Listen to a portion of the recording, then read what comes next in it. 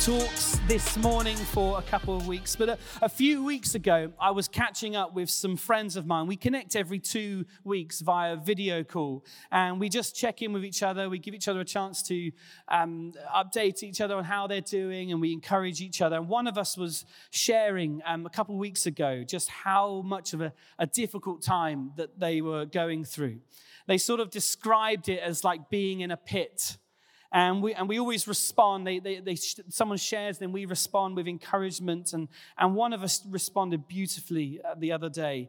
He said, "Isn't it amazing how through the narrative of Scripture, that's the Bible, that there are so many stories of people being described as being in the pit or being in the fire, and still God used them."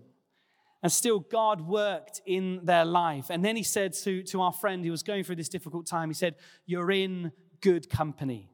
You're in good company." And I love that phrase. And it made me think about all the ways I might describe my story and my experience right now. And then it made me think of, as I prayed earlier, all the stories that are in this room and all the stories that I hear from you guys as you share and reflect about where your lives are at and what's going on in your life right now. How each of us have struggles, or we have pit-like moments, or we have feelings of pain, or we might be having feelings of inadequacy, feelings of failure, maybe feelings of fatigue and tiredness. And it's so easy. I find it so easy that when we feel like that, to also feel like we're alone in those feelings. Were we to open up the Bible, would we realize that actually we're in good company? We're in good company, that there are stories after stories in the Bible of people's weaknesses and flaws and struggles, and yet God still moved powerfully in their life. And so what we're going to do for a number of weeks is we're going to read those kinds of stories, and we're going to then, using those stories, we're going to try and make sense of our current story by finding our stories in God's story. God has a unique purpose and a unique plan for each and every single one of us. He wants to involve us. He wants to include us in his ultimate unraveling story and plan of bringing redemption to the world. Someone once said, God's plan for our lives far exceeds the circumstance of our days. God's plan for our lives far exceeds the circumstance of our days. So you and I, our temporary moments and our temporary situations, they don't outlast this beautiful story that is unraveling, the story of God's redemption and the story of God's renewal for the whole world. So we're going to track an I feel or I felt sort of statement. And in using that statement, we're going to see how a particular story from the Bible resonates with that statement. And we're going to unpack how God is at work, even in those situations, in those stories, to bring about his purposes and to bring about his purpose for yours and my life. So the one I want to track through today is, I don't feel good enough. I don't feel good enough. That's the point. That's like later. Bring that back later. There should be a holding slide on there. There we go. Just hold that up. So I don't feel good enough. Anyone feel like that or ever felt like that? I don't feel good enough. Not good enough. And to the story we're going to track through is we're going to look at the story of Gideon. So if you have a Bible, you'd like to turn to it, or an app on your phone, or it's going to come up on the screen. We're turning to Judges 6, and we're going to look at verse 11. Now, starting at verse 11. Now the angel of the Lord came and sat under the terebinth at Ophrah, which belonged to Joash the Abizrite. I should have got someone else to read this one. While his son Gideon was beating out wheat in the winepress to hide it from the Midianites. And the angel of the Lord appeared to him and said, "The Lord is with you, O mighty man of valor." And Gideon said to him, "Please, my Lord, if the Lord is with us, why then has all this happened to us? And where are all his wonderful deeds that our fathers recounted to us, saying, 'Did not the Lord bring us up from Egypt?' But now the Lord has forsaken us and given us into the hand of Midian." And the Lord turned to him and said, "Go in this might of yours and save Israel from the hand of Midian. Do not I send you?" And he said to him, "Please, Lord, how can I save Israel? Behold, my clan is the weakest in Manasseh, and I am the least in my father's house." And the Lord said to him, "But I will be with you, and you shall strike the Midianites as one man." And he said to him, "If now I have found favor in your eyes, then show me a sign that it is you who speaks with me." And then Gideon sort of waits for these signs from the Lord to say it really is God who's asking him to do this. And we pick up again in verse 22. "Then God perceived that he was the angel of the Lord. And Gideon said, 'Alas, O Lord God, for now I have seen the angel of the Lord face to face.' But the Lord said to him, 'Peace be to you. Do not fear. You shall not die.' Then Gideon built an altar there to the Lord and called it, 'The Lord is Peace.'" Shall we pray very briefly? Lord, thank you for this story. Thank you for the person of Gideon, who shows us that despite his weaknesses and despite his own self-esteem, you wanted to use him and bless him. Amen. Amen. I love the story of Gideon. He certainly didn't feel good enough. And God used him, though, still in an amazing way. A study in 2020 found that 8 in 10 millennials, where are my millennials at? Who's it? Yeah, come on. Oh, not many. Okay. 8 in 10 millennials thought they weren't good enough and reported feeling overwhelmed in the pressure to find love, succeed in their careers, or meet life's social expectations. 61% of 10 to 17-year-old girls have low self-esteem. Over a third of children during adolescence will struggle with low self-esteem. And new studies are showing that self-esteem is beginning to rapidly decline from the age of 60 upwards. That sense of not feeling good enough prevents us from knowing our true worth in God. It might even make us feel like we could never be used by God, or that God would ever think much of us. And when we don't feel good enough, we will discredit ourselves, or we will discount ourselves from the things of God. And it's important because if that's a story that you live in, as we keep saying here at Bay Church, the story you live in is the story you live out. And so if you live under a story of not feeling good enough, that is the story you will carry about and live out in your life. And so it's important to know, how does God respond to the particular story we might believe about ourselves, but that particular story of feeling not good enough? Well, if you don't feel good enough, you're in good company. Then we can know that God's story for your life, just like at Gideon, is greater than your weakness. God's story for your life is greater than our weaknesses. God's not put off by our weaknesses or by our lack of strength or by our lack of anything. His story of love that is being revealed to the world is far greater than our weakness. I want to share a story about my past running achievements. And I'm going to be honest, it's going to start, and it's going to feel quite boastful. But don't worry, it ends with a shameful confession. So here we go. When I was 14, I was in year 10, and I loved athletics, and I was particularly fond of the 800 meters, the 800-meter run. I had made the school team, and I was even outrunning some of the older lads in the years above. And it was the Brighton and Hove schools competition, and it had come upon us, and I did what I usually do in this event. My strategy was to just stay in the front for that first lap, to just hold on, make sure no one passes me for the first lap. And then when that second lap came around, I would just empty the tank, and I would just go and give it everything. And that year at the Brighton and Hove Schools competition, I came first with a time of 2 minutes and 12 seconds. That win, that is actually quite impressive. You're going to work it out at some point. That win then earned me entry into the Sussex Schools competition. And so a couple of weeks later, again, same strategy, held on and then gave it everything towards the end. And I ran a new PB of 2 minutes and 10 seconds. Ooh, now you're feeling it. And I came second. So I came second with this new PB.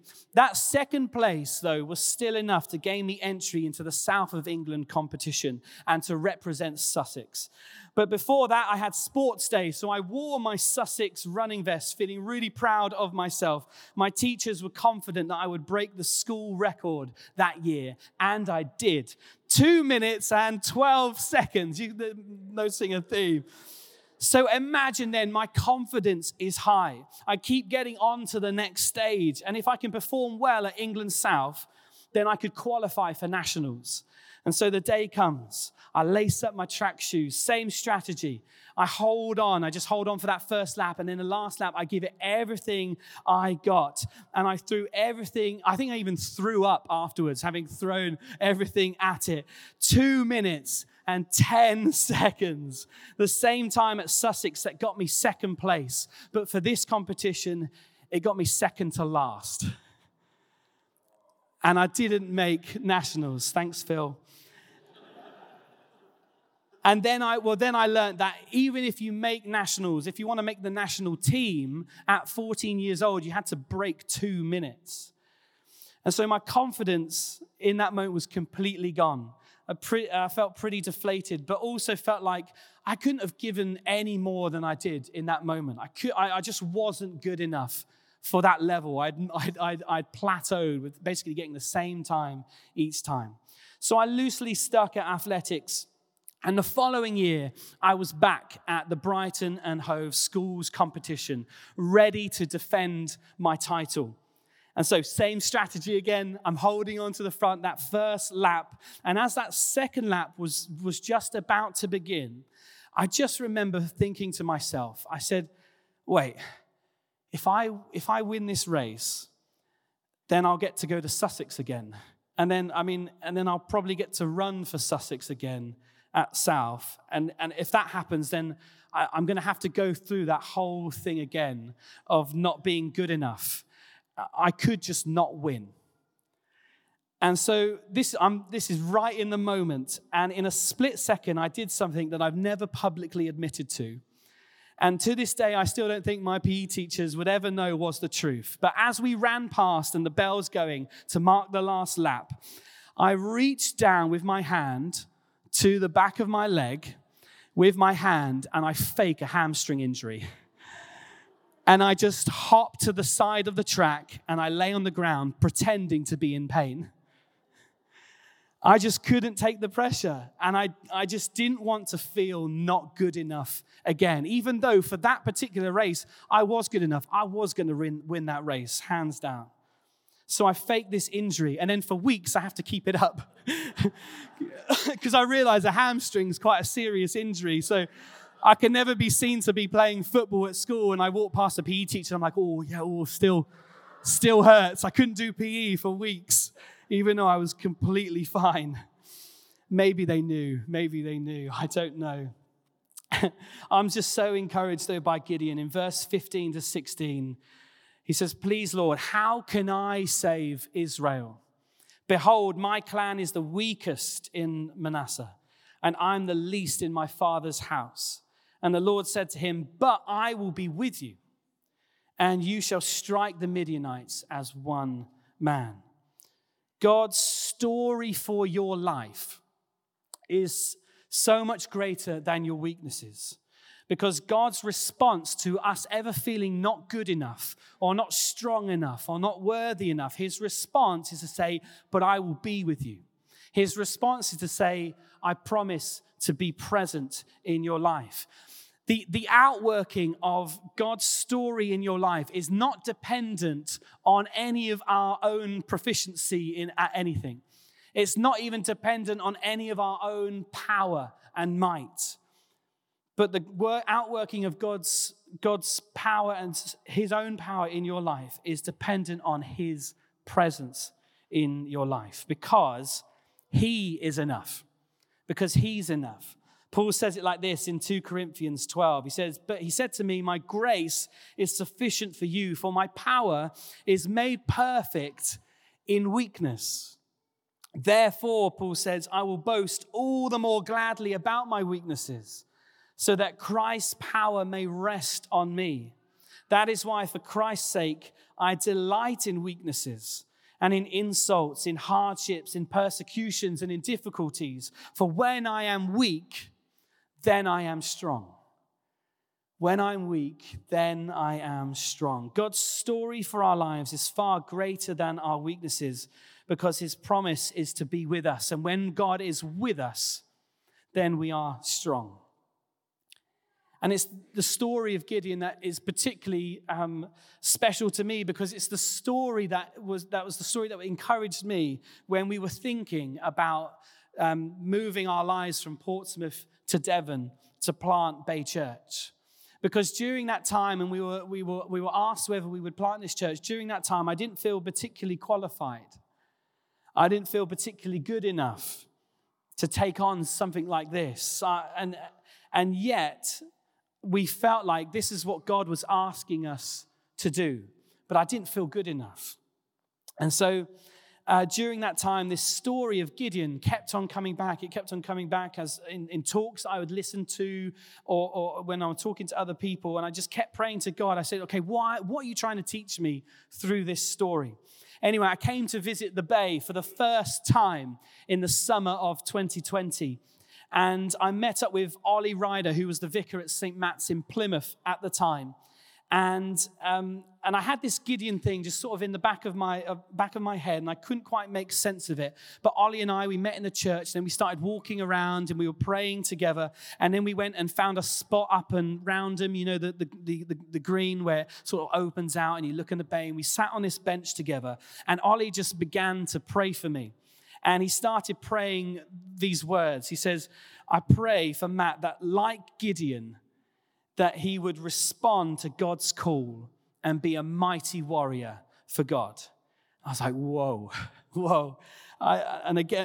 But I needed a bit more. Like Gideon, I needed another sign that this was actually what God was asking. So a couple of weeks later, I was back in Portsmouth, and we were with the staff team of the church in Portsmouth. We had our annual staff day, and Alex and Liz, who were the leaders in Portsmouth at the time, they had bought everyone a notebook, a notepad. And it had your initial on the notepad, and then a word that started with that same initial, and then it had a Bible reference on it. And so this is I think they probably just bought in bulk loads of letters on these notepads and just gave it out to everyone. But my one, it had M on it, obviously. It's my name. It had an M on it, but it said M for mighty. And the Bible reference, Judges 6, Gideon.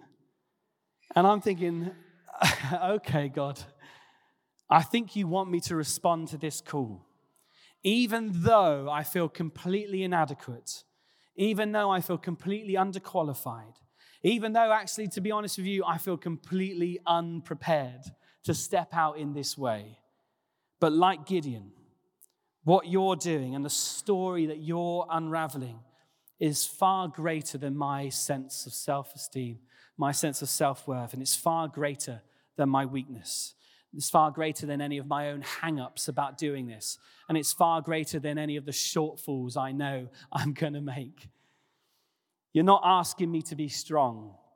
You're just asking me to trust that you're with me. And so here's what I've learned time and time again. Even in recent months, I'm constantly learning this lesson. Don't discount yourself because of any inadequacies you feel about yourself. Our weaknesses don't discredit us from God's story. Our weaknesses don't discount God from writing his story into ours. Because God's story for your life is far greater than your weaknesses. And it might just be that your particular weakness is what God is wanting to use in an incredible way to make a difference in someone else's life. So if you don't feel good enough this morning, you're in good company. You're in good company. And God says to you, I will be with you for what I'm calling you into. Just like he promised Gideon when he brought freedom to the Israelites. Just like he promised Moses that he'd be with him to help save the people out of slavery in Egypt. Just like he promised Joshua that he'd be with him for the battle. God is with you. God is with you. It's interesting that weakness is often in our society is the thing that we need to, it needs to be avoided, or it needs to be hidden and shunned away. When as Christians, we know that what happened and appeared to be a sign of weakness when Jesus' body was broken and bloodied on the cross when he died for us, it wasn't actually weakness, but it was the very victory and strength that needed to happen to bring salvation and hope and forgiveness to a broken world. This ultimate sign of weakness in the world's eyes was the greatest act of strength and love and victory in the history of humankind. Jesus on the cross is the greatest example of what God can do in any situation. He brings life from death. He brings hope to the hopeless. He brings healing to the broken. And he makes weak things, weak people, strong. Amen. Amen. Let's stand and we're going to respond.